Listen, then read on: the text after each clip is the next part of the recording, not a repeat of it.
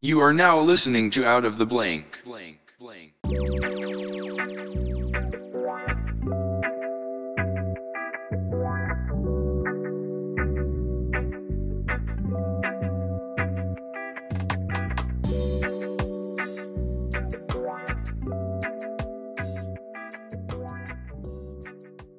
Welcome to another episode of Out of the Blank podcast. I'm here with Anna Salvati. Yeah. Hello. It sounds spicy, like a little bit of like spicy mustard or something. Interesting. More like spicy marinara. It's Italian, so you know.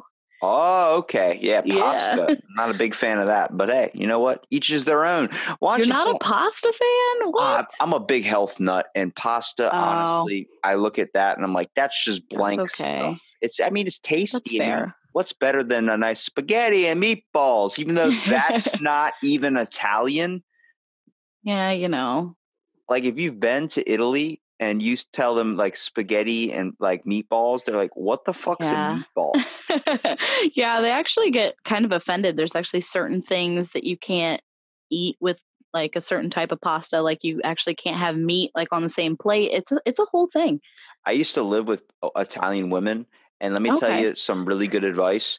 Never, if you're someone that's not Italian, don't keep any open drinks or anything around them because they use a lot of hand gestures.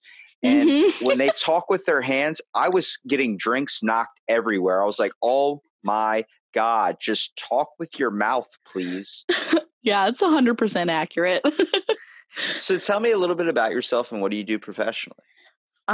So I'm from Ohio, which is, you know, we kind of have a little bit of everything. But professionally, I do also a little bit of everything. I'm an interior designer, graphic artist, podcaster, photographer. What else do I do? I do a lot. So with your job, what exactly what do you mean? So I have kind of multiple jobs. Like I have a side business. I do photography, like wedding photography, graduation photos, that sort of thing, with one of my friends. So we do that on the side. I do all the graphic design for my podcast as well as co-host it. And then like my actual job is an interior designer. So how'd you go like for interior design? So is that like kind of helping people decide what would be best for their home or what maybe they like try and capture the vision they see in their head? Yeah, it's a little more involved than some people think it is because I actually have a 4-year degree, like from an accredited college. I went to the University of Akron. And so you were actually kind of like considered interior architects because we actually take classes on drafting and construction and then also like color theory, 3D design, all that kind of stuff. So I actually am proficient in like AutoCAD, but then I can also tell you if your pillows match your couch. So yeah, that was always a weird thing that I actually had a talent for was I could see where stuff should be placed in a certain room or part of the house. Like, yeah, I started noticing things that like were really weird that people would add on to their house, such as like people would like have bookshelves and books piled up in front near the front entrance or in the family room, just because even though they didn't read, it created a type of ambiance or demeanor to their house, like giving it a little bit more credit. Like, oh, this guy reads books. No, he doesn't read books. I have a bookcase in my room and they're all thrift store books, but there's a bunch of Stephen King stuff I never take the time to read because it's 100 pages long, but it's there. And then people walk in like, oh, you read? I'm like, no. Like, what's with the bookcase? I'm like, I don't know. It just looks nice. Yeah. I mean, that's something that you see quite often is people have things in their house that they don't necessarily use ever. But it does create a mood, or most times it just creates a feeling of being lived in because we know that, you know, in our houses, we don't have everything kind of perfectly. You're not going to buy a bookshelf and not put anything on it. So a lot of times we end up spending, you know, extra money and extra time just finding things to make a house look like a home because at the end of the day, you're going to have tchotchkes all over the place and books and DVDs and that sort of thing. And also you do it kind of for your guests too. I mean, you have people over, and if they want to read, then they can grab a book and read it. I'm pretty sure we've all encountered the people, and shout out to some of the people I live with. They get really nice, good-looking furniture that does look really, really nice. But then when you go to sit on the couch, you're like, I need to put something down on top of that before you sit on it. And I'm like, then what's the point of the fucking couch? Yeah, we see that a lot too. I don't want so much plastic on the furniture that I slip off of the damn thing when I'm trying to take a seat on it. Like your grandma's couch from the 80s. I literally bought myself a stool in the kitchen where I'm like, I'm just not going to even use any of your furniture. He's like, wait, don't sit yet. I'm like, all right, if I can't, all right, I'm just going to sit in the kitchen. Is the TV on? I'm yelling in the other room. Did they score? What's the score count? They're like, why don't you just come in here? I don't feel like waiting to sit down. You should just brought your stool in there with you. Yeah, I was thinking about it, but then it would have messed up the ambiance in the room. Oh, I get it. They got chandeliers and Greek statues and all this stuff. It sounds like I live in a really rich household. I honestly don't, but it looks really nice. I have to give, whoever did it credit. There you go. Like my room, like I thought a lot of like what the best type of expression for someone's house, like the inside of their house tells a lot about a person. So when you design your room, something that you live in, you want it to feel comfortable, but you also want it to express an opinion of yourself as well. You can judge a lot, like if you're a girl and you bring a guy over, whatever you have out, whatever smells are in the vicinity, it shows them a piece of you. So if you have clothes all thrown around everywhere, everything's on the floor, all scatterbrained, then to be a little bit of a messy person. But for me, you don't know the type of day you'll have if you just make your bed in the morning, because it makes your whole room look fucking clean. Yeah. I don't know what type of psychological effect that is, but as soon as I make my bed in the morning, I'm like, my room is clean. There's like clothes all over the place. I'm like, I don't care. It looks amazing. Honestly, I think there's like a Navy admiral who wrote a book about that, where just making your bed in the morning, if you didn't accomplish anything else, you at least made your bed. So I think that's kind of what it is psychologically. Like if you've just had a really terrible day, but you come home and you're like, but you know what? I successfully made my bed. So I think it's funny because I can relate to that, because I barely sleep. I'll get like 2 hours and that's it. But then I'll be up at 2:00 in the morning podcasting with someone from another country, and I'll do that like all day. But then I'll stop for I'll have a break or something, and I'll make my bed, and I'm like, I fucking accomplished the day today, just the bed in general. And I was like, I've done already so much shit, but this is when the day officially was accomplished. I was like, it doesn't make any sense. But I mean, hey, if it works psychologically for you, it doesn't have to make sense to anybody else. So how'd you dive into photography? Was this just an interest or a passion that you had? I mean, you go from interior design, obviously judging with your eyes, but is it because you just see things from a different perspective? Honestly, I think that's what a lot of it is. If you kind of have an artistic brain, or like a right brain, as some people call it, you tend to just see, almost like, I would be inclined to say you have a right brain, just because you mentioned that you can see things spatially that probably a lot of other people don't. Like if something balance wise is out of whack, then you're kind of like, this room doesn't really look right. That tends to be something that right brain people see. We can see space and dimension and kind of envision it in our head really well. So that translates to a lot of different things. So for interior design, obviously it's, your actual room, but the same thing for photography. It's just an outlet, a way for me to help the world see how I see things, if that makes sense. It makes sense, because I mean, when I look at a photo, like obviously I only use my phone. I don't have a professional camera, but I found like my buddy can tell you stories of so many times we're just longboarding and we're driving somewhere, and I will stop and immediately get out of the car to take a picture. On my own personal Instagram, I have like a bunch of rocks. I used to get up really early in the morning, take my phone. I still have these rocks in the back of my car. I used to call it Rock Stack Sunday.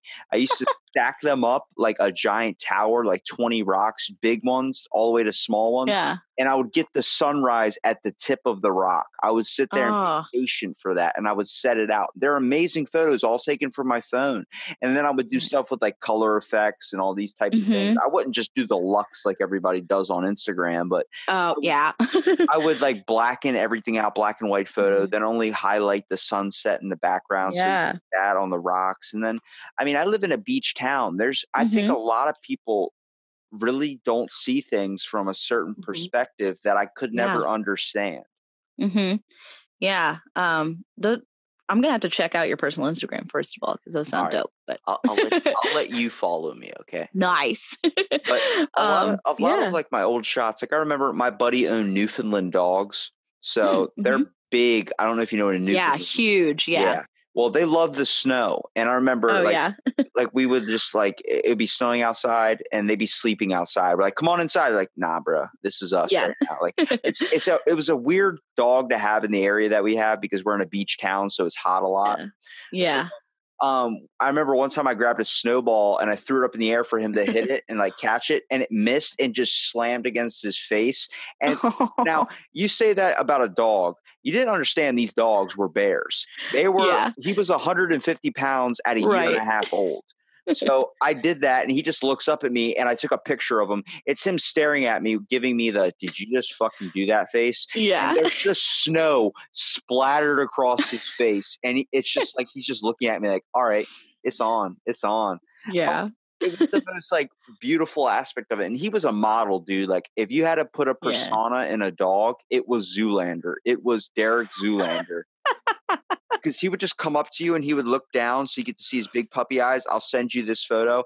I blackened everything out and just kept his eyes that were dark brown highlighted. Yeah. So it is perfect. And I was like, dude, this dog is meant for photos. Like, yeah, he's fucking like, is that your phone out? Are you on Instagram? Well, why don't you snap a shot of this? And he would just whip at you. And I'm like, all right. It's like that. What is that Vine of the little baby owl? You know, where they like dub over it. He's like, wait, now give it to him. And he like turns around. Here it is. Snap it. Exactly. Yeah. So I feel like a lot of animals do that, right? Like it doesn't matter if it's your cat, if it's your dog, like your fish. Like I think they just know. I feel like that might be just with some people though, like you and me maybe. That's because true. There are a lot of people don't see it like that. Like, why are you taking a picture of that? I'm like I got out of my car one time when it was a fresh snow, and you know those little holly trees with the little red berries? Yep. So let me guess. There was snow and ice on it, and the way that the sun was hitting it. Yeah. Yes. Thank you. So I took a picture. Look, I took a picture of this. My buddy literally was like, "Hold on a second.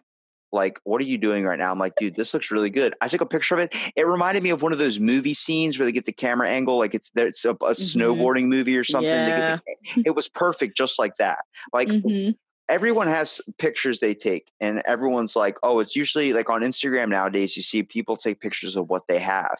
What I did was I took pictures of sunsets and sunrises, and people were like, why did you do that? I was like, because this is something we all experience and we all see it from a different perspective. Yeah. Like I'm the same way. Like for instance, my friend caught me in her bathroom, standing in her shower, taking a picture out of her glass block window that's in her shower, like in the morning. She was like, what the hell are you doing? And I was like, it looked pretty. So I wanted to take a picture. Yeah. They look at you like they don't understand. I'm like, anybody that's a photography person or buys a professional camera can see angles where people don't see them. You know, it was always something I thought was a little bit weird. It was like I was looking through the mind of, you know, just somebody that was different from everybody, and we're all different in our own unique ways. And it really brings one of my all-time favorite paintings, and which I have hanging in my room, is Vincent van Gogh's Starry Night. Oh, solid choice. Now, I love this painting on the concept of all the colors. Like I'm staring at it right now as I'm describing this to you. He painted this from his insane asylum window. Yeah. This was supposed to be the town. Like you get to see all these crooked view of it. It kind of looks like a Nightmare Before Christmas. But when you start looking at it, like, was he seeing that through his eyes? Was he seeing, and like I didn't understand my fascination with art until I was in college, and I took a art history class, and I was learning about all these implementations, like the original, like what we look at as, pictures turning into shots and turning into like really detailing it, and that turning into movies, a moving picture, and the strides we've taken with that, but also like the original cave paintings that they're now finding out that turned out that they were actually like movies depicting a scene, not just history recorded. Yeah. That's so cool. Now, do you like paintings the most, or do you also like sculpture? Or I love it all when it comes art. Yeah. creativity. I didn't find my interest in this. I thought like, oh, operas, those are boring. And then I saw an opera in my music appreciation class. We were watching a live one, and I was like, dude, like this is awesome. It's a bunch of people getting together to get really, really focused and try their hardest to do something. Maybe it's not my type of music, but I can't discredit someone for doing something so powerful and invoking such perfect precision as well. Yeah. I totally get that. I take part in like I'm an actor in like murder mystery dinner theaters. I know so many people that do that. I did not think it was that popular of a thing. Yeah, well, I don't know if you know anything about Mansfield, Ohio, because it's literally in the middle of nowhere. But well, I'm sure. Have you seen the movie Shawshank? Yes, I have. It's an amazing movie. Yeah, right. It's great. The prison that they filmed at is in Mansfield, Ohio, which is like 15 minutes from where I live. And we do a murder mystery dinner theater there every year in March, like at the prison. So it's pretty cool. Did you find that with your creativity, it's kind of a little bit like hard for you to stay on one thing all the time? You find that you're going off into different things. Like I have ADHD, so I'm constantly, my hands in multiple things at once. And it's gotten me in good places and bad places. At the same time, it also brings a whole nother perspective on the world, because it seems like you're seeing it through a different lens. Yeah, like the struggle's real for sure. I literally am doing so many things all the time. Like I love movies, so I'm always trying to go see movies, but I also love books, and then I love music, so I'm just listening to music all the time. I love going to the theater. I love being in plays and doing that, and I write short stories, and then I'm in the podcast, and then so it just like constantly feels like I always need something moving or something changing, just as like a new creative outlet. And it's hard. It's definitely like difficult, because you feel like you're trying to increase like everything, and because most people want to stick to one thing and get really, really good at it. But it's difficult when you're doing so many things at once. You're trying to increase the progress of it all. But it's because life can get a little bit bland sometimes when you're doing the same thing over and over again. You constantly want to feel like you have your hand in different, outlets or something. And I'm looking at some of your photography stuff. Like this is all amazing shots. I mean, you have pictures of what looks like a chapel window and a wonderful, is that a lily or a? Oh yeah, I took that at my church, my hometown church, during Easter. So it's an Easter lily, yeah. And a lot of people think like, oh, that's just because the place you're at. That's just because. I'm like, no, you can pull a photo out of anything. You can pull a good perspective from anything. And, I love photography. Sometimes there are moments where you're like, holy shit, like a lot of people can see it. But then there's times where there's those moments, but no one takes the time to really be in the moment. Yeah, exactly. And I think those are some of my favorite shots, when I've just kind of stopped and gone, oh, that just looks really cool. So I think sometimes that's what makes photography fun, and that's honestly what makes things like Facebook and Instagram fun, is that it's an easier way to show a bunch of people kind of how you see the world and everything like that. So I think that's kind of the one really fun aspect about social media for me, because unless I'm posting like a really cool photo or like some random flashback, I typically don't post at all.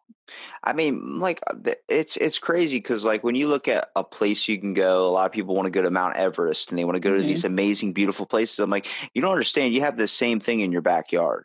Right. I mean, there was a little ditch in my backyard that was flooded with water, and it was creating a little bit of a waterfall, like a little bit of trickling down. And I got really, Yeah. really close and just saw it from a different perspective and took a picture of it. And it had, my buddy lives on the water, so he's got this brush behind his house that he wakes up to every morning. And I'm like, have you ever just stopped and tried to take pictures? Like, we live by the beach, we're seeing waves that are different every time they stride and hit the ground. It's like, I woke up in the morning, got right when the sun was rising, grabbed a glass, like one of those whiskey ones filled with like scotch. Yeah. I filled it up with a little bit of seawater, placed it in the water so you get to see the foam of the ocean go up to it. Oh, cool. And Yeah. caught the sunrise right through the glass. That's awesome. Like, just if saying that or even explaining what you're doing, like my dad was like, where are you going? I'm like, I'm going to go take photos. And he's like, okay. Okay. Yeah. Do you also, sorry. Go ahead. I was like, it's 4:00 in the morning. I don't know why you're going and taking photos. Yeah, no. Yeah, that's real. No, do you find that even like if you're just trying to take a picture of something, say, because you have to, or like for a friend that you have to take like 4 or 5 just because you have to get that perfect one? Yeah, because you see it from so many different perspectives. I know. I remember specifically my buddy was trying to get like he had a shop and he had these designs he was making with woodworking, and then like someone in my family was making paintings. They're like, "Can you take pictures for me?" And I'm like, what do you mean? And they're like, I just want it like this. And they have an idea of what they want. And you end up seeing it from so many different angles, whether it's a far back shot, an up close shot, a down shot, a different angle. Maybe open up the window a little bit, see if you can get a natural breeze going in, or see if all these background things you wouldn't even think of. And they look at you like, why are you going so, like, I just take a picture of it. I'm like, no, you can get it from so many different perspectives. You end up sending them like 10, here's all the ways I see it. And they're just looking at you like, I just wanted a picture. I know that. Honestly, I'm so glad that you mentioned that, because seriously, that is the thing that I hear the most. Like, I just wanted a picture. Like, oh my gosh, like, why you gotta take 10? And I'm like, it has to be perfect. Okay. Like, I'm not going to give it to you unless it's perfect. It's like, then why'd you fucking ask me? Take a picture then. It's like, I don't have the time. It's like, it's that simple just to take a picture, then you don't want my long process of doing it, then you don't want my service. Exactly. Exactly. It's so funny. Yeah. It really is a struggle. But I like landscapes and sunsets. Is that like your thing, or is there like something in particular that you just like, if it's there, you're gonna photograph it? I was actually going to ask you that question. So I do like nature, but I also think if I see a shot and I see something like from an angle that kind of hits me in a way, more like puts me more in the moment of where I'm at, I tend to try and take a photo of that so I can always remember it.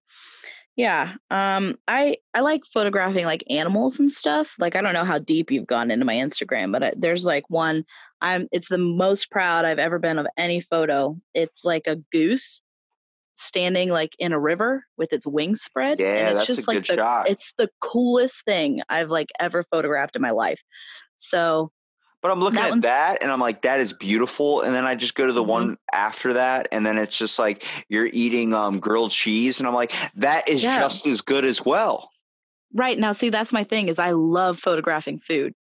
It's like, funny. We're literally describing photography to people that are listening. They're like, what the fuck are these people looking at? I'm looking at a grilled cheese right now, and I'm guessing that's tomato soup. It is. Yeah. Now, listen. If you just took a picture of that regularly sitting there, but I feel like, no, you went with the newspaper and you crumbled it up in like a perfect way too. Like, it seems like it's a little bit formed, but it's also has a natural feel to it. And then at the same time, you got it like where the bread is kind of placed over the other piece. So it creates more of like a movie kind of perspective to it. But also, like, there's just so many factors, especially the table in the back or what it's on. It looks like that's granite or marble. Like, dude, don't call me out, man. But am I right though? Am I seeing it? Yeah, you're 100% right, because if that sandwich was just sitting there the way that they cut it, that doesn't look right. You gotta like put it at an angle and put it on top. I don't know what place makes it like that. I always get my shit thrown at me. Like, here's your. Yeah, I know. Right? Here's a freaking taco, and just chuck it at me. Like, oh shit. I know, it's so funny. But yeah, no, I love photographing food. I don't know why. I feel like in another life that's what I did. Like I photographed stuff for the Food Network.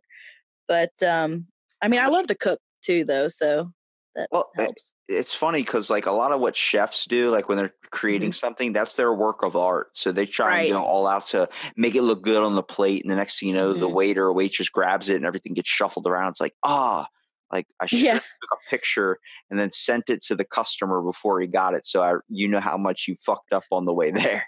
Right, yeah. That's so funny. But So how yeah, no, did I love from it. photography and all these things, like how did you decide that you wanted to, go into actorsing or just do anything of this type? It's like this is obviously another creative Yeah. outlet, but it's another form of Mhm. expression. I actually kind of fell into that accidentally. When I went to college, I took like my first year, I was an honors student, and then I quickly realized that I didn't want to do that much work, so I didn't do that anymore.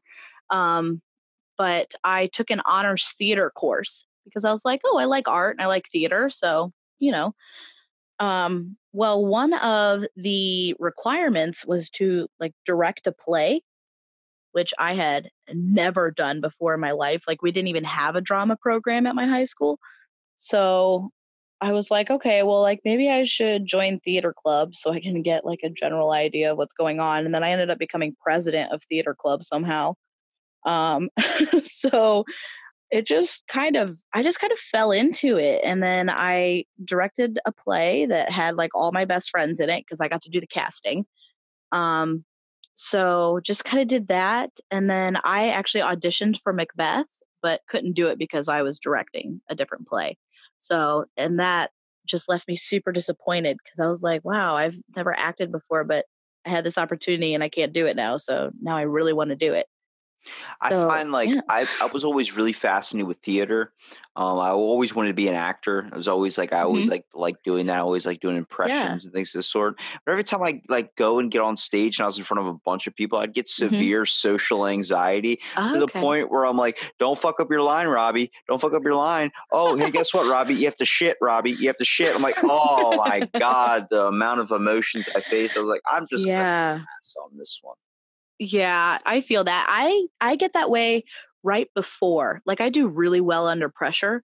So Yeah, you when don't have to shit before, but then right as soon as you get up on stage, it's like your body's like, and I found out there's actually a research fact on this. Your Mhm. body's trying to evacuate anything that can hold it back from doing this thing that it considers Mhm. dangerous or frightening. Yeah, it's that kind of fight or flight response just kicking in, I would love you know. that to happen when I'm in a situation that would require that, but not when I'm about to get on stage in a white costume in front of a bunch of people. Yeah, it is. It's that does kind of suck. That's definitely not the best part of it, but kind of once it actually starts, it's the coolest experience just knowing that like you're just a different person for like 2 hours, It's what makes Comic you know? Con so popular. A lot of kids they look up Yeah. to, or a lot of people, I should say, look up to these idols that they, whether it's a character, whether it's an actor, whether it's Mhm. name it. It doesn't matter because they dress up like them. It's not they're not weird. Yeah. They're just people that admire something and they feel at one point they can dress up and be comfortable as someone that's not themselves. Mhm. We walk around today in society wearing a mask. Why can't you do that for fun? Why can't you do it at Comic Con?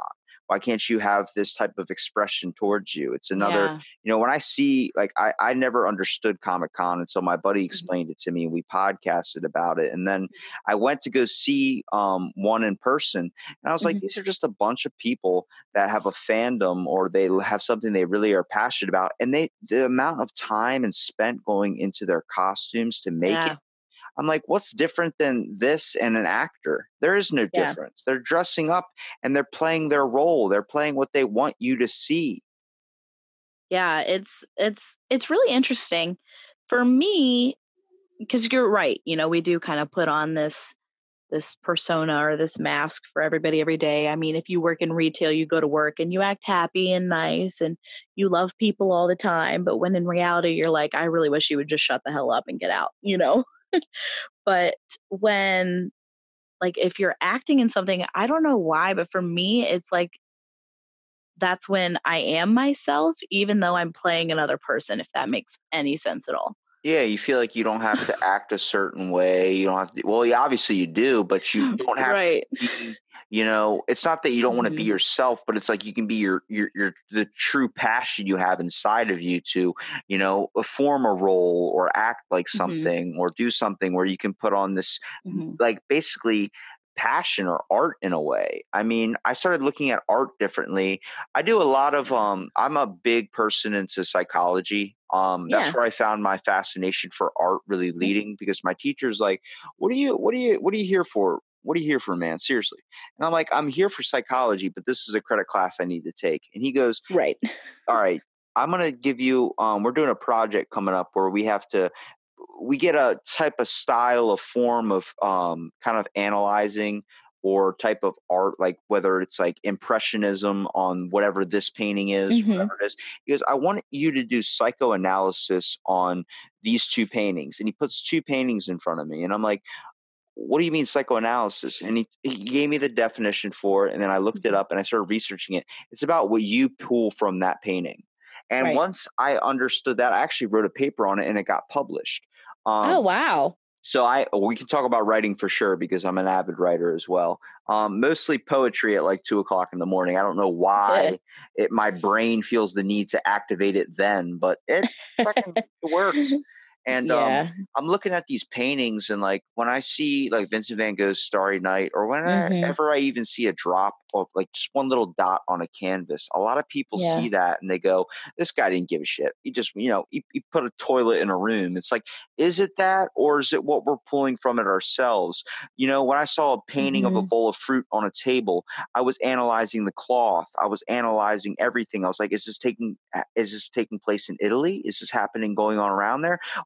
Who's drawing this canvas? And I started creating Yeah. a story in my head where I found more bolstering to the painting, the brush strokes creating a certain feature to the painting. And it was like, there's much more than just the amount of work that was put into it. There's a really a type of mystery that leads into something, which you can take with photography. Mhm. Yeah, I mean, you can really take it with any form of art, really. I mean, um, if you're just sketching in a notebook or you're painting or photography or sculpture or anything like that, I feel like I mean, art is subjective at the end of the day, but I feel like sometimes we forget that it's not subjective just to the viewer, it's subjective to the artist as well, because it clearly has meaning for them, or else they wouldn't have done it, you know? So, a really good form of art that I really want to go back to this place and see is Mm. Hawaii. So they have Oh, yeah, they have a high, I don't know if you've ever been there, but they have a very, very, very high number of graffiti everywhere. they do. And Yeah. it's a form of art expression. I remember Mhm. coming off the airplane my first time there, and I looked up at this building. It's about a 20-story building, and Mhm. literally this had to pay to be done, I bet. But it was the Hawaiian, or the fruit punch guy, Mhm. the kid with the red hair, and Yeah. in one hand he's holding the world, and in the other hand he's holding like a bunch of factories and smoke, and the smoke is leading into the earth. And I Wow. saw that, and it was Yeah. spray painted on a building, and I'm Yeah. like, "Holy shit. Like, this is awesome." And people are just Yeah. driving by, and I was like, Yeah. "You can get that same thing." Obviously, you don't wanna be the kid that just draws a dick on a wall and goes by, but someone that takes the time to form that, like, some of the best, like, Mhm. people look at graffiti as trash. I say, "No, it's works of art and expression." Mhm. There's a Yeah. there's a old graffiti in Philadelphia, I think, when Mhm. it's like you're going under this bridge and it's Stevie Wonder. Mm. And as like it's like little, like it looks like he's pixelated a little bit, but the Mhm. pixelations are coming off of him and they're forming into music notes farther down the walkway. Oh, that's dope. Yeah, that's cool. It's like, does anybody take the time to even get a shot of these beautiful images and share it with the world? Like, there's probably Mhm. so much. I bet if you dropped a burrito on the ground, I could easily find a good way to make a picture out of that. Yeah. Yeah, I know. I feel like we just get so desensitized sometimes. We're so busy going from one place to the other, or just going from work to home, or home to work, or to the store, or the bank, or whatever, that we don't take the time to actually like look around and appreciate what we see, you know? Do you think a lot of people just feel like there's not enough time because they're trying to get what they really want to get done? Yeah, I think that's half true. I mean, I do think there are people that are very, very busy and they have a lot to do. And, you know, sometimes there just isn't enough time in the day. I mean, I've had those days. But I also think it's just like an excuse sometimes too. You know, like, okay, you really could get up a half hour earlier and take your time and go to work and not like ride the ass of the dude that's in front of you going 10 over the speed limit anyway. See, You I know think what I think the problem is death is apparent to a lot of people. It's really, really Yeah. relevant in their lives. I mean, it's Mhm. relevant in everybody's, but some people, like a lot of people nowadays, feel like they don't have enough time to do what they want to do. So any Mhm. minute that's not towards what they want to do, they're wasting. But I'm like, Yeah. that doesn't make sense that you believe that, because you work in a job that is doing nothing to what you want to do, and you're living your Mhm. life doing that. Yeah, I completely agree. And I also think it's kind of a way for them to avoid confronting their own mortality because, you know, if you never stop moving, you don't have to think about it. But, you know, if you kind of slow down and realize the fragility of kind of what's around us, then you actually have to be like, oh, I'm really not going to be here forever, you know? So I think we're a bit afraid of it too, even though we all know that it is inevitable. It's just nobody wants to think about it because we don't know what's next. And so that scares us because, you know, human nature wants us to be prepared for things and we want to know what's next. We don't like change. And so that's like the biggest change of all is, you know, regardless if you believe if there's heaven or hell or if you just die and that's it, or if there's reincarnation or whatever, we don't know. There is no definitive proof kind of across the board for what's next. And so I think if people have to stop and like their brain can just take a minute and they have to realize, oh, you know, maybe I should appreciate this because I'm not going to be here forever. I think that scares people a little bit. Yeah, it's been difficult for me to kind of grasp that on the concept of I have ADHD. I feel like there's not Hmm. like I have too many things that I could be doing and Yeah. I'm not doing. But then you look at, like, I've been asked this question and I really honestly feel this way about immortality or being Hmm. living forever. I wouldn't want that. Yeah. I I don't don't think I would either. I think you get to like where it becomes like The Last Witch Hunter is really where I kind of realized it was Mhm. when Vin Diesel was like, Yeah. I saw the streets that I watched loved ones die. I've Hmm. seen the streets is built on blood and war. And it's like, Yeah. you end up living so long, you just want to die. Like anybody that has immortality, Dracula just wants to be off the earth. They Yeah. don't want to be around anymore. And it's because, you can do that for 500, 600 years, but eventually you're like, shit, it's the same cycle over and over and over again. And not just that, but like you're left with just the memories of, you know, loved ones and things that you have loved that are no longer there. And it's just, I feel like you would then just start to become detached from everything. Because why would you want to get attached to something if it's going to leave and you're still going to be there? Exactly. Like one of the most beautiful things about life is that it ends. It has Right. a thing. It makes you want to grasp life a little bit more serious. It makes you, Hmm. it sucks because you can only really see that from a perspective when you've been in a near death incident, and that only lasts like 2 weeks afterwards. I remember, Yeah. and in like 3 near death incidences, and Hmm. afterwards for like 2 weeks, I was like, this is not the way to live. You got to live life to the fullest. Never know what you have. And then, like, Yeah. my family's like, all right, get the fuck over this one. Like, start acting like the normal you. And then afterwards, I'm like, yeah, I'd rather just watch Netflix instead of go and try I Yeah. take that trip to Japan. I'm good.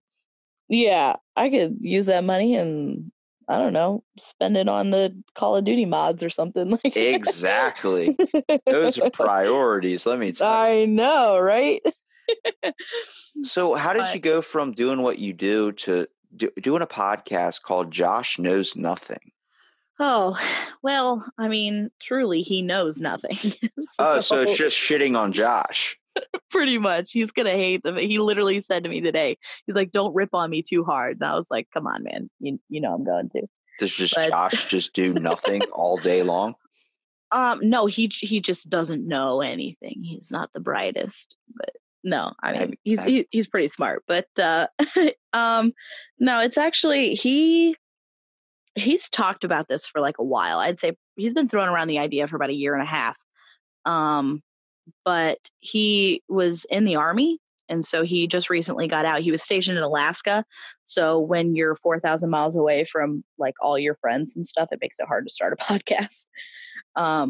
So he got back this summer and was like, you know what? I think like it's time. Like, let's do this. And so asked me if I wanted to be in it. I said, yeah, obviously, cool. And then his brother Alex then too. So it's just the three of us. And we're just kind of figuring out as we go, man. Like, but it just seemed fun to me. I was like, why not? Let's do it. What types of stuff do you guys talk about? It seems like it's a random mash of topics. Each one's a little bit different. Yeah, dude, it really is. We just call it a buffet of topics. I mean, it's just kind of whatever the flavor of the day is, man.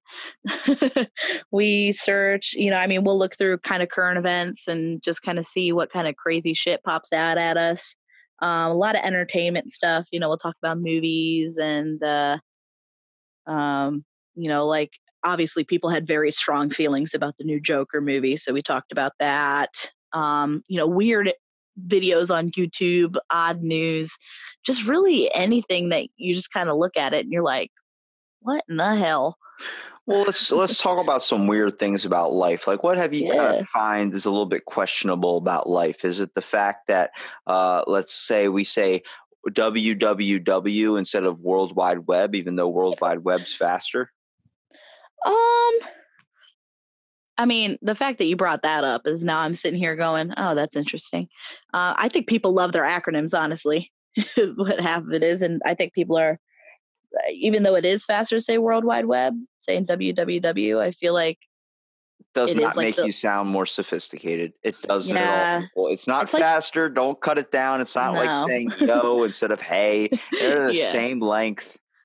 Yeah. And it's like, I don't know. I feel like it's just like the lazy way of saying things because that's exactly what it looks like. So why would I say World Wide Web when it's not spelled out for me? But I mean, I'm like, okay, I brought up this question the other day. Do you feel like there is a top and a bottom side to bread? Yeah, there is. Right? Thank you. Like, I brought that up to my friends and they were like, what in the fuck are you talking about? Or the question that nobody eats that end piece of bread only on the statistical fact that they researched and did a study that the last or that end piece of bread is just unappealing to look at. So they don't want to eat it. So people throw it away. Like, fucking wasteful. Honestly, though, like, I'll toast it. Like, I like it as toast, but I don't know. There's just something about like store-bought bread that I don't like the end of. But if it's homemade bread, I'll eat the shit out of those end pieces. Now, hang on a second. How do you make your PB&J?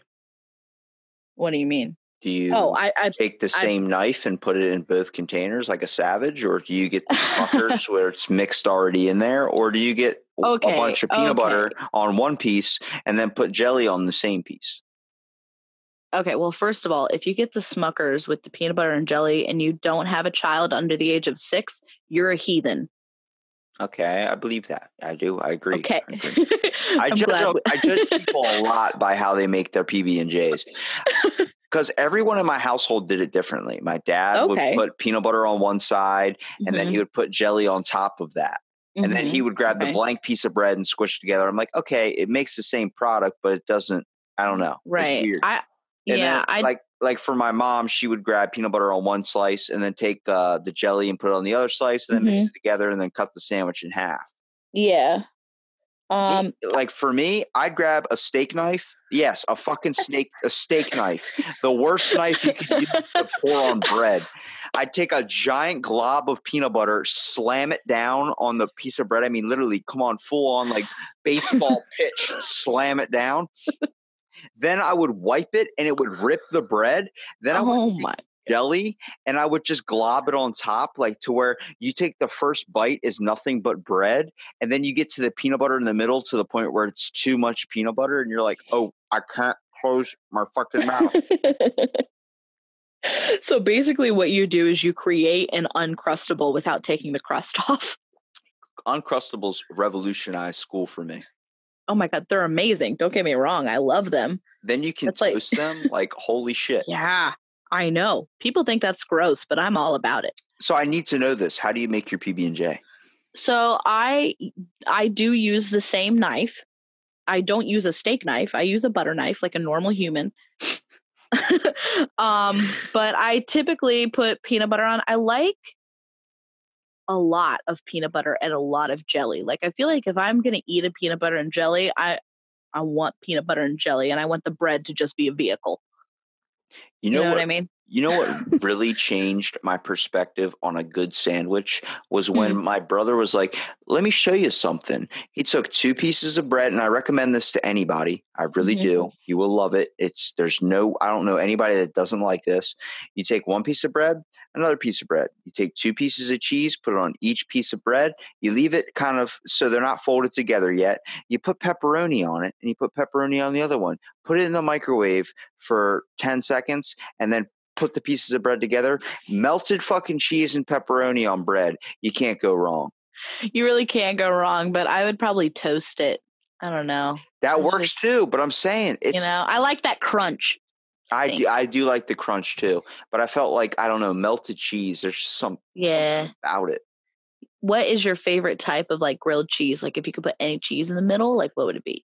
See, I built up a lactose sensitivity, so I can't have any dairy, but I really do. If you could. I really do enjoy like are we talking about any grilled cheese, like even like maybe not grilled ham and cheese, but like a nice BLT? Do you put cheese on your BLT? Sometimes I do a little bit of shredded cheese. It does revolutionize the game a little bit. I feel like it's no longer a BLT at that point. Is it a BLTC? I guess. Okay, stop. We're not doing the LGBT with the BLT. No. I don't know what it would be, but I don't know. I feel like at that point it's like a grilled cheese with bacon, What's your type of grilled cheese then? Do you go all out? Like I know some people that dice up tomatoes, they go full on. I'm like, that's too much work. Yeah, if I'm going to make a grilled cheese, I just want it to be bread and cheese. I feel like it's got to be simple. It's not meant to be a big thing. But I really, really enjoy smoked Gouda. Smoked Gouda? Yeah, dude, it's so good. The fuck lifestyle are you living? It's actually like I don't know. It's really good. It's not an expensive cheese by any means. You find it right next to like the Sargento or the Walmart brand cheddar. It's pretty cheap, but I don't buy cheese, but some people in my house love cheese. So they go and go, "Can you get this blue cheese for me?" I didn't know what the hell that was.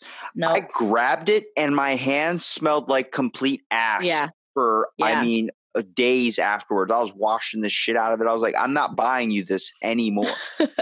No, blue cheese to me is disgusting. I can't. It's too much. You cut it. It smells like someone shit in the room. You're like, I don't know what to do anymore. Yeah, it really does. It's wrong. I don't really like strong cheeses like that though. I'm more of like a provolone, mozzarella, parmesan.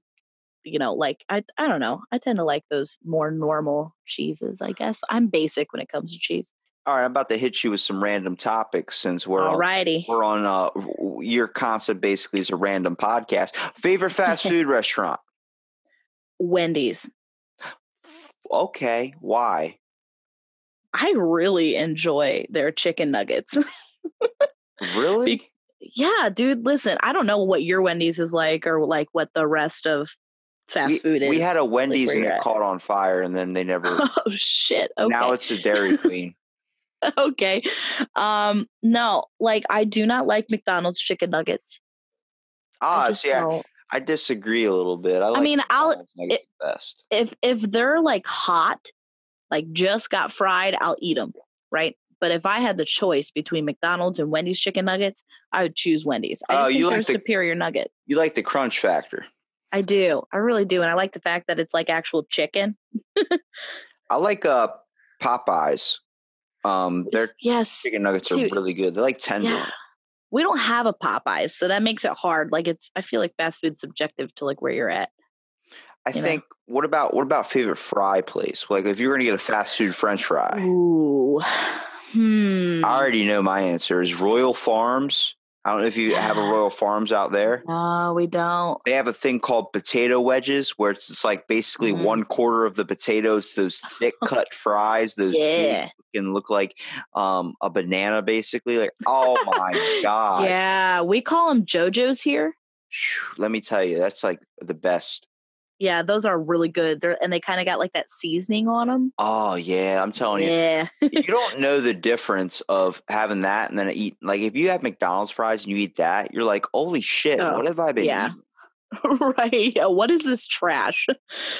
Yeah, we just get those from like our, like anywhere that has like a deli type situation. Dude, they revolutionized the game when stores started selling Dino Nuggets. Oh, I know. And smiley face tater tots. Okay, now I didn't know that was a thing. Smiley face tater tots. My buddy, before we were podcasting, he was doing a fasting, so he basically he only really fasted the whole amount he slept. So he would sleep till like 4 p.m. and then get up, and that's how he would start. He's like, I'm really tired all the time. I'm like, Chris, you're tired because you're not eating. Yeah. Like, oh, that makes sense. So he comes over to my house. So before we start a podcast, he bought this thing from Walmart, and it's a fucking like a kid's cuisine, but it had its smiley face tater tots and shit. I'm like, hold on, we're podcasting about this. So I started up, and it's like all of us just shitting on him. Like, there's no nutritional value in that. Like, you're going to feel like shit afterwards. Like, dude, there's 8 grams of protein in this. I'm like, what? 8 grams of protein in that? He's like, yeah. I'm like, but what's the calorie content? He's like, not good, not good. That is so funny. Yeah, that's true though. That's true. What is it about shaped foods? I don't know. Like if you had to choose between like the world's best box of like macaroni and cheese that you can make at home, or like it's all the same shit. Yeah, but like if you choose, like I would choose the stuff that has like shapes in it, like the kids version.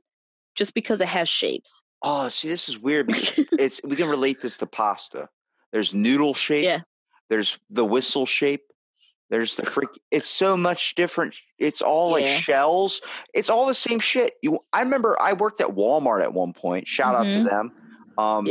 But I remember I was stocking the pasta aisle, and they were like, here's elbows, small elbows. Here's triangles. Here's fucking squares. Here's a pentagon, hexagon, triple disecales. I was like, what is the difference? Like, oh, it's just the shape. I'm like, so we're basically deciding what we're going to put in our mouths based on its shape. Are we all porn stars? I don't think they decide based on shape. Let's be honest. If you can blow into a noodle, you will fucking buy that noodle. That's fair. A whistle noodle? Are you kidding me? Fair. My mom's like, it's food. Don't play with it. I'm like, you bought a legit whistle. Like, there's no way we're not playing with this. That's fair. I mean, I do kind of understand the concept of different types of pasta.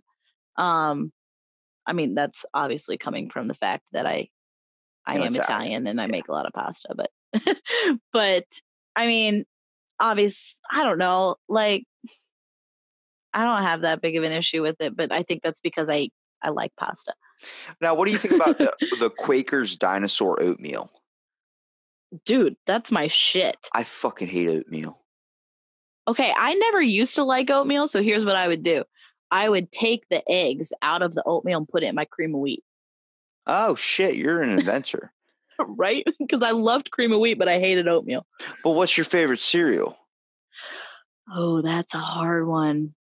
I love cereal. Like, if it's going to be like I eat cereal all day. So I have 20 boxes of cereal in my pantry. I shit you not. I'll send you a picture. I love cereal. If it's going to be like a semi-healthy cereal, I love me some Raisin Bran with bananas on top.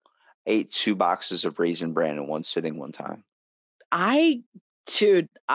Props to you. I wish I could do that. I'm a fit guy. I went for a fasted run, burned 1,800 calories, came home, and I ate a box and a half of Raisin Bran, and I did not shit for 3 days. No, wait. That's not how that's supposed to work. No, there's actually, I had to look it up on freaking WebMD. Is there a limit? Look, I looked this up on WebMD. It gave me 3 answers. 1, stomach cancer. 2, stomach cancer, and the third one was stomach cancer. So I decided to take my search somewhere else. And I found that if you consume too much bran, it soaks up too much of the water and it blocks your digestive system. Yeah, Like, the fiber can't do its thing. They were like, drink water. I killed 20 water bottle filled Powerades. Oh my God. Like the giant bottles. Nothing. I didn't even pee. What? It soaked it all up. Oh my God. I felt so uncomfortable I had to lie down. Dude, I feel like at that point you should have just taken an X-Lax. Dude, when I actually did take a suppository because even laxatives were not working. Wow. That's rough, man. It was not fun. It was not. That whole experience was traumatizing. So now when I see the sun on the box, I'm like, you motherfucker. You've ruined me. Now, do you remember him wearing sunglasses? I do. Yeah. He never wore sunglasses. Wait, what? Yeah, it's the Mandela. Yes, he did. You ever heard the Mandela? Is it the Mandela effect? Yeah. So he never wore sunglasses. It's actually, you're getting that mixed up with, there was a sunscreen that came out back in the day. That's it. Yep. So you get mixed up with that. It's the same reason why people in Star Wars with C-3PO, people like even the toys did it wrong. They have them as all gold. If you watch the films, his lower right leg is actually silver. Yeah. Yeah. There's shit that just, it comes through, it slips through the gaps. Yeah, and like how people get quotes wrong and stuff like that. Like, I get it. And also that cornflakes was invented to stop masturbation. Okay, that's semi-real. That is real. In 1975, Sir we talked about that, man. Yeah, I podcasted about it too. Yeah, it's so awesome. It's Sir Harvey Kellogg thought that sugar would lead to your passions being risen, and next thing you know, he's doing all this, and then they tried to change the recipe. No, you know who tried to do it was his brother. Yeah, his brother. Wanted to add sugar because he thought it was too bland, and so he made frosted flakes. Yeah, and he's like, don't do that. They're going to masturbate all the time. And then, the rest is history. We have two of the greatest cereals of all time. See, my podcast, there was another one I did off this one. This is the original, but I did a spinoff called Fill in the Blank, a little so we focused on specific topics from just like fascinating stuff from cults, conspiracies to anything you think of. You type it in on Wikipedia, I was reading you all that evidence, and then we just shoot the shit on it. So one was cornflakes, and then we did one on that. We did one on death by coconut. Coconuts kill more people than sharks per year. Isn't it crazy? Oh, it's fucking fascinating. That's like the world has. That's like, did you know, like one of the biggest, like on like in like coastal areas, one of the biggest predators of moose is an orca? What? Yeah, because like when they like in like a bay area, like when the moose kind of will cross those areas, the orcas will eat them. Bruh. In the water, yeah. What in the what's a moose doing in the water? That's what I wanted to know. Oh, I get it because I guess where they're from, you see like when I see videos, there's always moose that are walking through lakes and stuff. Oh, I guess. I forget how big they are sometimes. They're massive. Like, have you ever seen one in person? Yeah. We like when Josh got out of the army, we drove from Alaska down like through Canada and then back to Ohio. So yeah, we saw some moose. I think like it's really weird because like you get stuff in your memory that like you saw as you're a kid and then it hits you later in life. Like, why did nobody question this? Like the fact, like Nickelback, I never thought they were a bad band, but everyone shits on Nickelback. Right? Thank you. I say that all the time. I'm like, listen, when Nickelback was big, you all loved Nickelback. You all looked at that fucking photograph. Exactly. And every time it made you laugh. And you wondered what the hell was on Jimmy's head. Yes. What the hell was on Jimmy's head? I don't know. But yeah, no, like, it's just, I get that. Like, yeah, some people are like, oh, that was a shit movie or they were a shit band. And I'm like, dude, you have posters of them on your wall. You freaking had an idol statue in your room for them. You have framed tickets. Like you went to that concert. You had framed tickets. Or like, for instance, let's see, like every time a celebrity does something that's somewhat controversial and they're like, oh my God, can you just, I'm not fans of them anymore. I'm like, they're a like, person. You're giving them, you think right. don't make faults. I think that was the best thing about TMZ was that they highlighted that these are not gods to worship. They're people just like you. Exactly. And it's like, to me, especially like in this day and age when people are like, oh my God, like she voted for Hillary or she voted for Trump. Like I cannot even listen to their music anymore. I'm like, seriously, who cares, dude? Like, can they sing? Yes. Are they good artists? Yes. Then why does any of the rest of it matter? So have you noticed that the same popular trending songs that become like a giant hit, but then they're off the charts a couple months later, is that they're using basically a template that they know what bonds with our ears? Yeah. So there's a certain, I don't know if you ever look up the video 4-chord song. But there's a types of key and pitches that our brain really like is at a frequency where our brain correlates a certain type of response to. And now popular songs nowadays just capitalize on a beat that uses that basis of chords or that pitch. And it makes us love that song so much it gets stuck in our heads. It's really annoying. It's freaking nuts, man.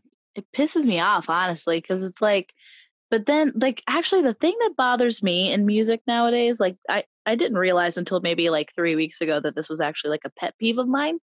But I hate the fact that they all sound the same right now. Like, if it's a song from Camila Cabello or from like Anne Marie or from, God, I don't even know who's popular right now. Freaking Taylor Swift or something. They all sound exactly the same. And that like really bothers me. Like, dude, you're supposed to be an artist. Like, be original. Like, do what makes you happy and your expression. Don't do it because you want to top the charts. Like, it really puts into like a different perspective when you look at when someone's like, oh, it's this song. No, it's not. It's actually this song. It's like we don't even we gloss over the fact that it's because they sound so damn similar.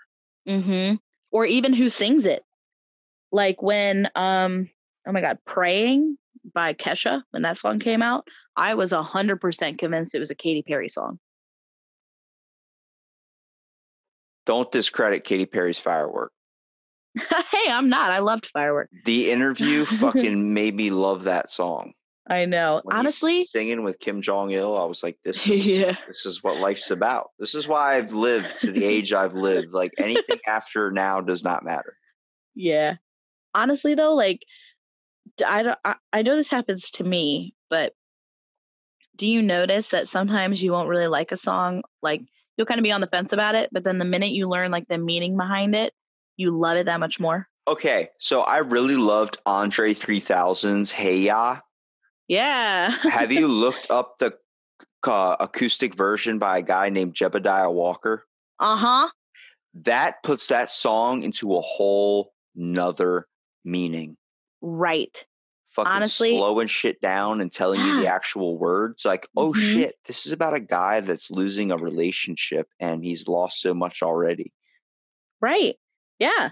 Like it's crazy. Sometimes you get these acoustic covers or even just like the actual artist, like acoustic version, and they're just so good because it strips it down. You can hear the emotion, you can hear the intent behind it. It's not just like fluffed up with synthesizers and beats and all this kind of stuff. And you just kind of get the way it was intended to be.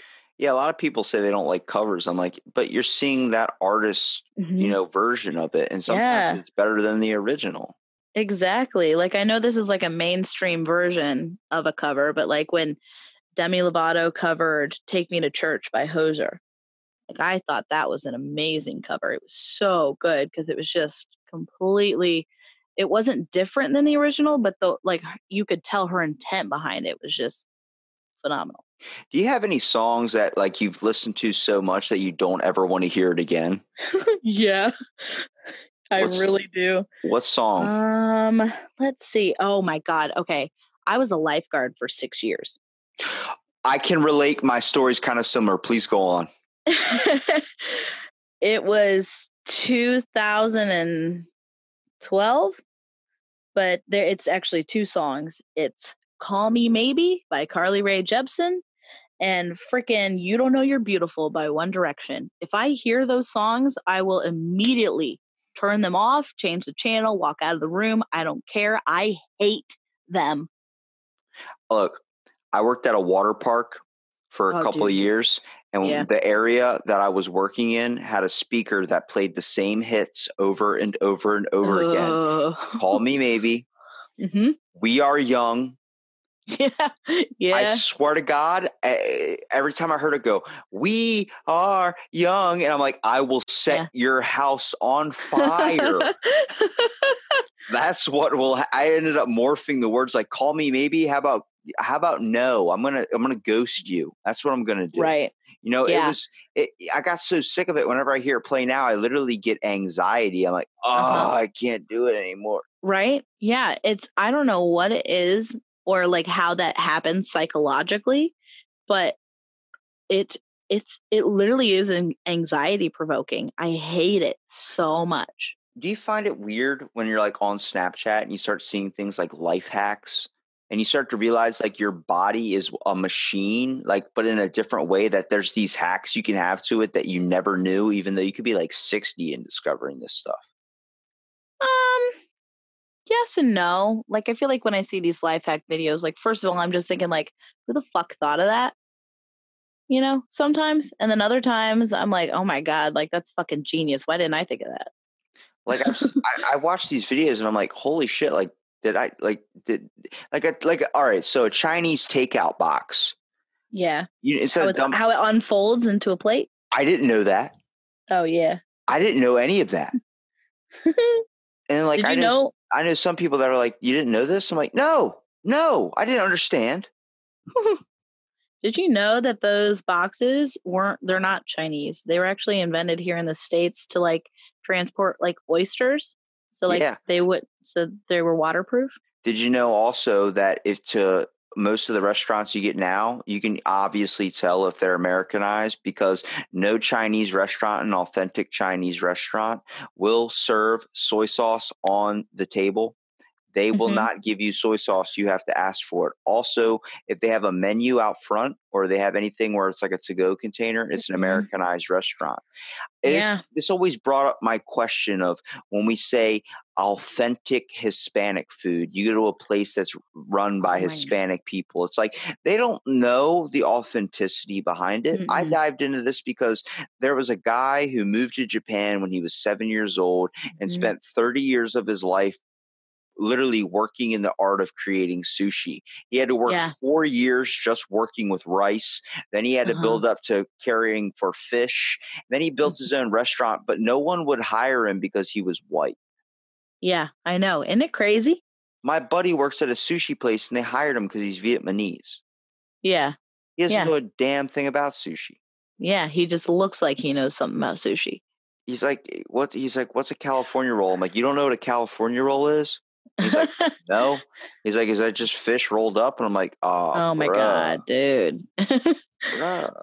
Yeah, that's crazy. But yeah, I mean, and that's what's funny to me is you have people who are like, oh my God, I love Olive Garden. Like, it's amazing. It's the best Italian food. Then they go to Italy and they're like, I hated the food in Italy. And I'm like, it's because you have this like butter-filled, oil-ridden, fattening food that you've come to associate with Italian food. But when you actually go to Italy, everything is like super fresh, very light. It's not heavy. Like, so I'll admit this about myself. The one time I went to Olive Garden when I was a kid, I did something that a lot of people would be like, that's fucking weird. Breadsticks and ice cream. Oh, dude, I do French fries and ice cream. Fucking, if you use vanilla ice cream and you put garlic or anything on that ice cream, it's so good. I don't know why. Honestly, what it is it's kind of like the whole salty sweet factor, sort of. You know how when you have something really salty, you need to have something sweet with it. Or if you have something very savory, you need something, you know, kind of I wish you were sitting at the dinner table with me when I was doing that, because everyone was looking at me like I'm an insane person. No, I get where you're coming from. But yeah, I mean, you have a breadstick that's obviously, it's very heavy. It's salt ridden. It's got a lot of fat. It's got a lot of like garlic, and garlic goes so well with things that are sweet. Have you ever noticed that? It's funny because I became a health nut like 7 years ago, and Yeah. I started finding secrets to my spice cabinet Uh-huh. where I started realizing if you put cumin Mm-hmm. on anything, it tastes immediately like Taco Bell seasoned food. Yeah, because that's what it is. And then oregano, if you just dump a little bit of oregano on something, it makes it taste like Domino's pizza crust. Because that's what it is. It's like, holy Yeah. shit. Like I was killing cravings left and right just by like going through my spice Yeah. cabinet. It's crazy what, people think they have, like, what people think they have a craving for and what they actually have a craving for. It's insane. Like, I know sometimes I will crave like a burger or steak or something like that. And I think it's because it's like, oh man, I just haven't had that in a while, or that looks really good. But I've come to just realize that it's like, no, my iron's low. And so I crave like red meat, or I'll crave fish. Anything that my body knows has iron in it, it will crave. So I worked with this Haitian girl. Hmm. I work at a hotel, so Dude, I heard you talk about this on one the of your other Haitian podcasts. the Haitian mud cookie. No, the goat dinner that she made. The goat. Okay, yeah. So Yeah, this woman made this. She was a different Haitian girl, but Okay. yeah, we get a bunch of people from different Yeah. cultures, which I really But enjoy. it's a mud cookie? But okay, so to the goat thing though. So she made me this Yeah. goat with rice. I was thinking like, Yeah. what the hell? I didn't know there was a fucking bone in it. Oh. So it looks like a tender piece of like meat, like a dark meat. Mhm. And I'm like, oh, well, I've never tried goat before. So I'm eating it. I'm like, this is really good. And I bit I like deeper into it and I hit the bone. Like it's like if you take a chicken wing, imagine a Yeah. chicken wing, but the bone is thicker like a ham bone. Yeah. And then the meat is a lot bigger around it. That's what it Mhm. was. Yeah. So I'm thinking they're like teriyaki nuggets or some shit. I throw it in my mouth and then bite down. Next thing I know, I'm like, I think I just cracked something, No. like my skull. Oh no. So with a Haitian mud cookie, so there was another Yeah. woman that came recently, Uh-huh. I think over the summer in the beginning, and she was I did a podcast on Haitian mud cookies and the whole history behind it. Because I was like, Mhm. this is weird but the basis of a Haitian mud cookie is people in Africa, it's 90% dirt, 5% butter, and 5% salt. Interesting. They eat this because it fills their stomach up with dirt, but it Mm-hmm. sustains them so they can stay away from the point of starvation. Right. So she was from Haiti, and I asked her about this, and she goes, Mhm. "Oh, Haitian mud cookies are fucking awesome." I'm like, "What?" She goes, "You've never had a Haitian mud cookie?" I was like, "No, I don't eat fucking dirt." And Yeah. she goes, "No, my grandma makes this. Her special recipe makes them taste exactly like snickerdoodles." I'm like, "But you're eating dirt." And she goes, no, she goes, we order clean dirt. I'm like, you just hear what you just said to me is clean. And she's like, I'll bring one in. I said, all right, I can't knock it before I try it. It really tasted better than a snickerdoodle. What? Yeah. It wasn't like gritty or anything? No, it was actually really good. It's not like biting sand. The weird thing is when she meant clean dirt was she meant she would order it from somewhere that had a better substance of dirt, such as Gotcha. more iron, more copper. And then I Yeah. researched what was the Haitian mud cookie thing because this was like a popular thing in Africa. And Yeah. not only for starvation, but there's a thing that happens. Pregnant women get it too. Your body starts looking for iron, starts looking Yeah. for certain minerals that you're not getting through your diet. So pregnant women will get cravings for dirt. And also it links to geophagia, which is eating trash and eating these types of things because your body is looking for nutrients of a certain sort and knows what has been linked to in memory that has that. Yeah. Which I think is fucking nuts. It's so cool. Like the fact that you can smell something and remember something distinctly that was lost in your actual, like, just everyday thinking. Like it brings you back. You ever walk into a store, smell something, and then immediately you're like 20 years back, or you're 12 years old and you're sitting, you're like, oh my God, I remember when I was a kid and the world wasn't shit. Yeah. Yeah. Yeah. I do that all the time. You'll walk in and you'll smell something or somebody's perfume or a candle or something like that. You're like, oh my God, that smells exactly like my childhood. And I don't know why. And then like, you just keep thinking, you're almost obsessed about it. Like, where do I know that smell from? I'll never forget. Like, all right, so I have this weird talent. I don't know if I've actually said this on the podcast. I could smell anybody's scent. Like, we all have a distinct scent. And nobody ever believed me when I said it. Like, I would hop in the elevator at work and I was like, oh, Miss Carolyn's here. And then they were like, how do you know that? I was like, she's here. I can smell her. And they're like, what? Yeah. Then next thing you know, she just gets on the elevator. I was like, were you just on the elevator a minute ago? She goes, yeah. I was like, told you. But I do it all the time where someone goes, who was just on the elevator? I was like, yeah, it was us. It was a Spurge. And then they'd be like, really? Spurge was on the elevator? And then they radioed to him, hey, Spurge, were you on the elevator? He goes, yeah, why? And I'm like, fucking told you, man. This thing, I can't smell food right in front of me, but I can smell somebody's scent. Like, I've been in a store and someone walked by me, I'm like, grandma, and I'll turn around, like, because I smell the perfume. Yeah. It links me to that person. Then I remember that, like, distinctly. That's really cool. Yeah, it's fucking nuts. It's a damn carny trick. No, it's not a carny trick. Like, I totally get it. I'm kind of that way with like soundtracks and like movie quotes. Like, if you can tell, like, if I can hear the soundtrack, I guarantee you I know what movie it's from. Or, I mean, it even gets a little ridiculous sometimes. I even know who the composer is just because I've heard so many, of their works or whatever, that it's like, oh yeah, I mean, he always uses, like, he's always like trumpet forward or something like that, just something crazy. I'm really good with actors. Yeah. Like, I'll be watching a movie. I'm like, oh, that's that same guy from, like, I was watching Bird Box and they had the guy that got killed in the grocery store. And I was like, that's the guy from Get Out. And my mom's like, no, it's not. I'm like, that's the guy from Get Out. And then I showed her a picture. I was like, see, it's him. It's the friend. Yeah. I'm the same way. Yeah. I one time, like, for instance, in high school, my boyfriend at the time he said he was watching TV. He was watching a movie. I was like, oh, what are you watching? He's like, oh, I don't remember the name of it. I was like, okay, well, who's in it? And he said, Nicolas Cage.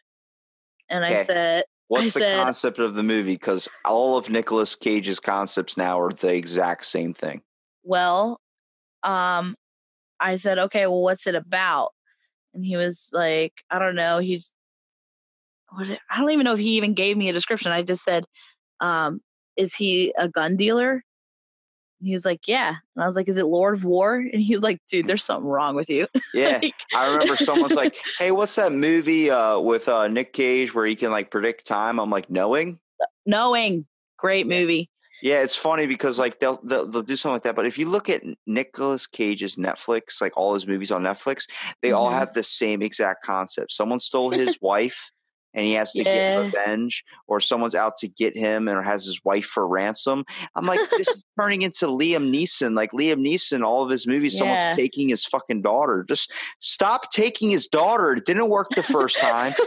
It didn't work the second time. Why do you think it's going to work a third time? I know. Like, dude, you're just going to get fucked up, okay? Like, did you not see the first two films? Like, do not mess with Liam Neeson. One of my all-time favorite actors, and the badass movie, The Gray. Oh, such a good movie. Holy shit. Yeah. That whole movie getting picked off one by one. I love that concept. Yeah. Okay. Well, this is kind of a weird bridge, but it does include Liam Neeson. Have you ever seen Kingdom of Heaven? Yeah, I've seen Kingdom of Heaven. Okay. Do you know who plays the king in Kingdom of Heaven? You got to refresh me. I haven't seen that movie in a long time. It's Edward Norton. That makes sense. But here's the thing, is he left his name out of the credits because he didn't want it to take away from Orlando Bloom or like Jeremy Irons or the other character or the other actors in the film. You know, two actors that get mixed up a lot? Who? Jeff Bridges, and then I forgot what the other guy's name is. What's he been in? He had, we're going to play this fucking game out. I love it. He's been in Tron. He's been in... That's Jeff Bridges was in Tron, dude. No. Yeah. It's Kurt Russell. Kurt Russell. No, Jeff Bridges was in Tron. No, that was Kurt Russell. Wasn't he? I could have sworn it was Jeff Bridges. There's Kurt Russell and Jeff Bridges, and they look exactly the fucking same. I remember when Hateful Eight came out, they're like, hey, it's Jeff Bridges. I'm like, that's Kurt Russell. Dude, Jeff Bridges was in Tron. So was Kurt Russell. No, he wasn't, was he? Google that shit. I'm looking it up right. I'm looking it up right now, and I do not see. I don't even see him in here. No, dude, Michael Douglas is not in this movie. Kurt Russell from Tron Legacy. Kurt Russell. Oh, see, that's the thing. Is I thought you were talking about the 2010. Let's see. Kurt Russell, Tron. Let's see. Good. Oh yeah. This is nuts. Wasn't he? Yeah. I swear to God, it's the Mandela effect mixed with people that look exactly the same. I just want to be like Brad Pitt and can't remember anybody's names to faces because I reached a dumb bar limit. Literally, he literally legit has a disease where he can't remember people's names to their faces. Yeah, that's the worst. Now, all right, so this is something I've been thinking of a lot recently because we're in horror week for like everything. Yeah. So I'm thinking, when it comes to the zombie apocalypse, you got a plan? Obviously, I have a plan. I know how to ruin your plan. Do it. What if the zombies aren't like the ones from The Walking Dead? I wasn't planning on them being like the zombies from The Walking Dead. What happens if they're from World War Z? What happens if they're from the ones? Dude, there's a movie. I love World War Z. Hang on. There's a movie where the zombies can swim. Danny Trejo's in it. Machete. Yeah. What happens if that's a factor? I threw this at some person that gave me his long 30-minute plan, and he immediately was like, oh, then I'd be fucked. You don't know what would happen. You don't know if your plan would work because you never know what you're going to face. Are they left for dead zombies? Do they all have powers and shit? Are they smart? Can they talk? Is it I Am Legend? Yeah. Like, what the hell? Yeah, dude, if it's I Am Legend, I might be fucked. But no, I mean, that's the thing, though, is if you prepare, though, for a zombie apocalypse, or not prepare, I guess, if you have an idea in your head for what you would do, you can't think of it in one scenario. You got to think of it multiple ways. I mean, if there's zombies like from The Walking Dead, I'm just going to board up my house, load up on bullets, and just take my sweet fucking time. Look, I had a dream of zombie apocalypse. And I woke up, and it was such one of those real dreams where you get scared when you wake up, I get a sweat, and I realized you just be fucked. Yeah, it would just happen. You honestly, you don't want to be the first guy. You don't want to be patient zero, and you don't want to be part of the first group of people that go out. You want to die later on, so at least you're like, at least I tried. Pretty much, that's what it is. Everyone's going to the store saying food and water, and I'm like, nah. It out a little bit, wait till the numbers dwindle off and traffic's a little bit light on the freeway. What about like if you were in like a standard format horror movie, kind of where do you fall in that ranking, do you think? I'm definitely not dying first. I don't think I'm going to make it to the end. I feel like I'd be the guy that gets killed right before they get saved. Oh, no. I just know it because I'd end up being like distracted by like a squirrel and then a blade just comes out of nowhere right in the face. Well, that's like, have you ever played Dead by Daylight? Yes, I have. Okay. So then you understand, then you've actually been in that situation. It's just you don't know what would happen. Like the same reason, like people always say, like, I don't know how people run into a fire. And I'm like, I think it's just the mindset of like, there's also like a really inspiring thing about not being aware or not like realizing the amount of danger. Like I know you are in. Yeah. Like I know so many firefighters that run into fires just not knowing what could happen. Their just brain is like, I need to get in there and get whatever. Yeah. No, I totally get that. I mean, on like a completely like way, way lower level than that, like being a lifeguard, I mean, it's just kind of mentally exhausting. I mean, you spend 8 hours waiting for somebody to drown. Yeah. You know what I mean? Literally, that's your job is to literally wait for someone to start like how many people drown at a water park? For me, it was like nobody. Exactly. Nobody's drowning at a public pool. It's like, where are your fucking floaties? Why are you in the deep end? Yeah. But I mean, obviously, you have to be prepared for that situation. But that's what's so crazy is I remember because everybody always thought we were mean. Like everybody thought all the lifeguards were bitches. And it's like, no, I just don't want to have to save you. And then you get the guys that are like, oh, if I drown, are you going to give me mouth to mouth? And it's like, yeah, I will, but it's going to break your ribs, dude. Like, yeah, I had a couple. you know, I had a couple guys ask me that. Yeah. so it's like, you're sitting there and you're like, can I actually do this? Can I actually like jump in the water, like save somebody and save their life? But then I actually had it happen. I had like a 6-year-old jump into the 6 foot during a pool party, right? So there's not a lot of people, but the way that we used to have it set up, it's like we would sit like on the picnic tables, kind of where everybody typically congregated, because not really a lot of people went to the deep end. They were always like on the slide or something like that during a pool party. Well, this kid had gone over there, didn't realize how deep it was, and he couldn't get back to the side. But in literally a split second, I had blown my whistle, I dove into the 3 foot and like swam all the way to the 6 foot and beat his mom there who was running. So it was like, I've never swam that fast in my life. I never will swim that fast in my life ever again. But like it just immediately kicks in. Like you lose all like thought of like, well, what happens if I drown or if I can't make it there or anything like that. It really is. It's just so crazy how when you know that you can do something and it is your literal job, it's your responsibility to do something, how quickly it just kicks in and you're like, nope, I'm doing it. I'm saving this kid. If I got to give out the mouth, I know what I'm doing first. I know I got to check for a pulse. I got to look for this. Somebody's got to call 911. Like it's insane. Like how quickly everything that you learned maybe a year or two ago, it just immediately comes back. It's from some random reserve in your brain, but it kicks in. So you saved this kid's life? Yeah, pretty much. Now, how long ago was this? Oh, God. Like 2014, 2015-ish. Now, imagine if that kid turned out to be a psycho killer and you just saved a psycho killer. Yeah, I know. We have that. Should have let him drown. Obviously. Yeah, I don't subscribe to that. If Hitler was a baby swimming in a pool, would you save his life? Yes, I would. Save Hitler. Okay. Because the way I look at it is because obviously I don't know that baby Hitler is going to grow up to be one of the biggest mass murderers of all time. Yeah, maybe you not saving him and then him surviving would cause him to hate people. Exactly. It's the damn butterfly effect.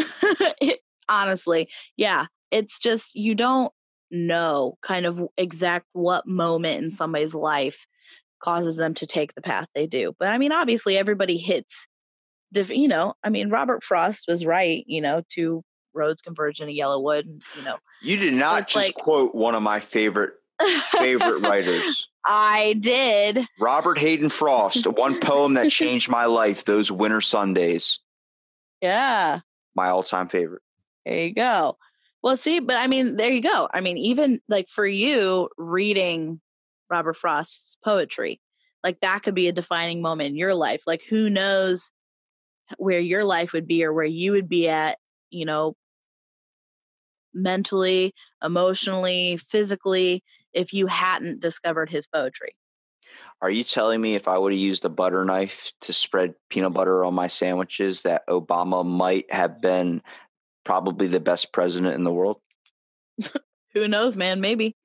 Trump wouldn't be elected, all because I couldn't take the fucking time to find a butter knife. Instead, I grab a steak knife with sharp ass edges that rips up my bread to the point it looks like it just went through the garbage disposal and back. Yeah, maybe. It sucked because you cut holes on the top of the bread too. So when you went to bite into the sandwich, the peanut butter would just leak out all over the place. Yeah, that's like when you try and like butter bread, but the butter isn't like, it's not soft enough. Then you add like rips holes in it. You add fluff to that sucker and you just change the game. Oh, dude, peanut butter and okay, what did you used to call peanut butter and fluff sandwiches? Peanut butter and fluff sandwiches. We call them fluffer nutters. That's a fucking like snack, like a trail mix bar, but it's like peanut butter on a peanut cracker. No, it's not. That's what Nutter Butters are. No, that's a Nutter Butter, but a fluffer nutter. You're freaking, that's like when you say a word wrong, like stanima. It's stamina, not stanima.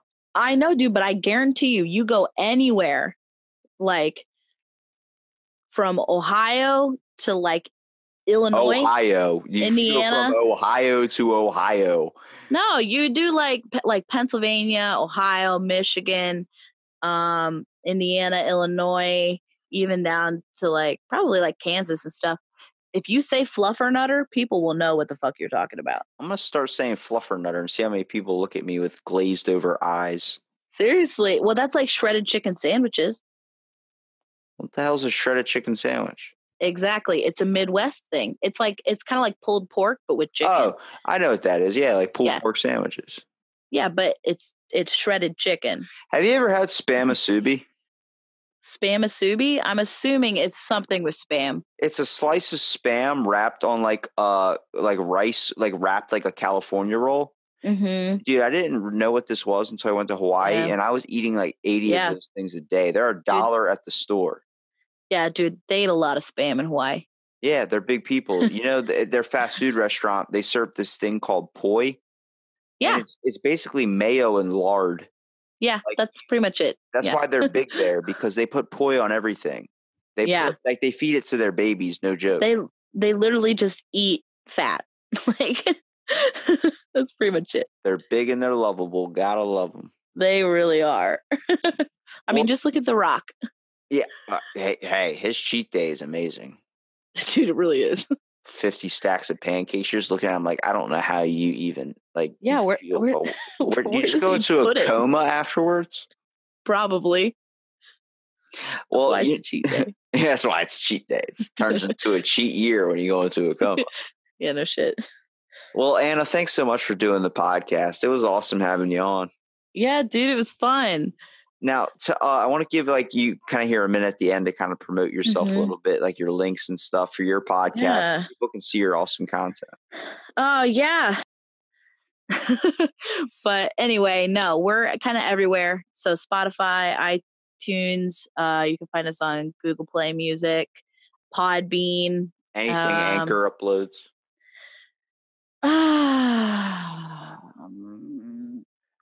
This is the best promotion for a podcast I've ever. Yeah, I know. It's pretty great. Maybe we should switch it to Anna Knows Nothing. Oh, dude. Burn. That's dude.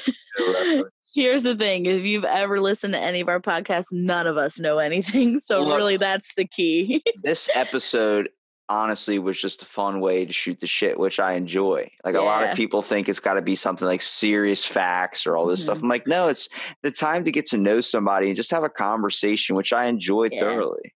That's kind of what ours is. It's just three people shooting the shit, talking about stuff that we're either confused by or just find it interesting. I mean, yeah. So, I mean, just check us out. We really just talk about a lot of random stuff. Nothing's in order. Just pick one and give us a listen. Really. Well, thanks so much for listening to this episode of Out of the Blank, and stay tuned for our next episode.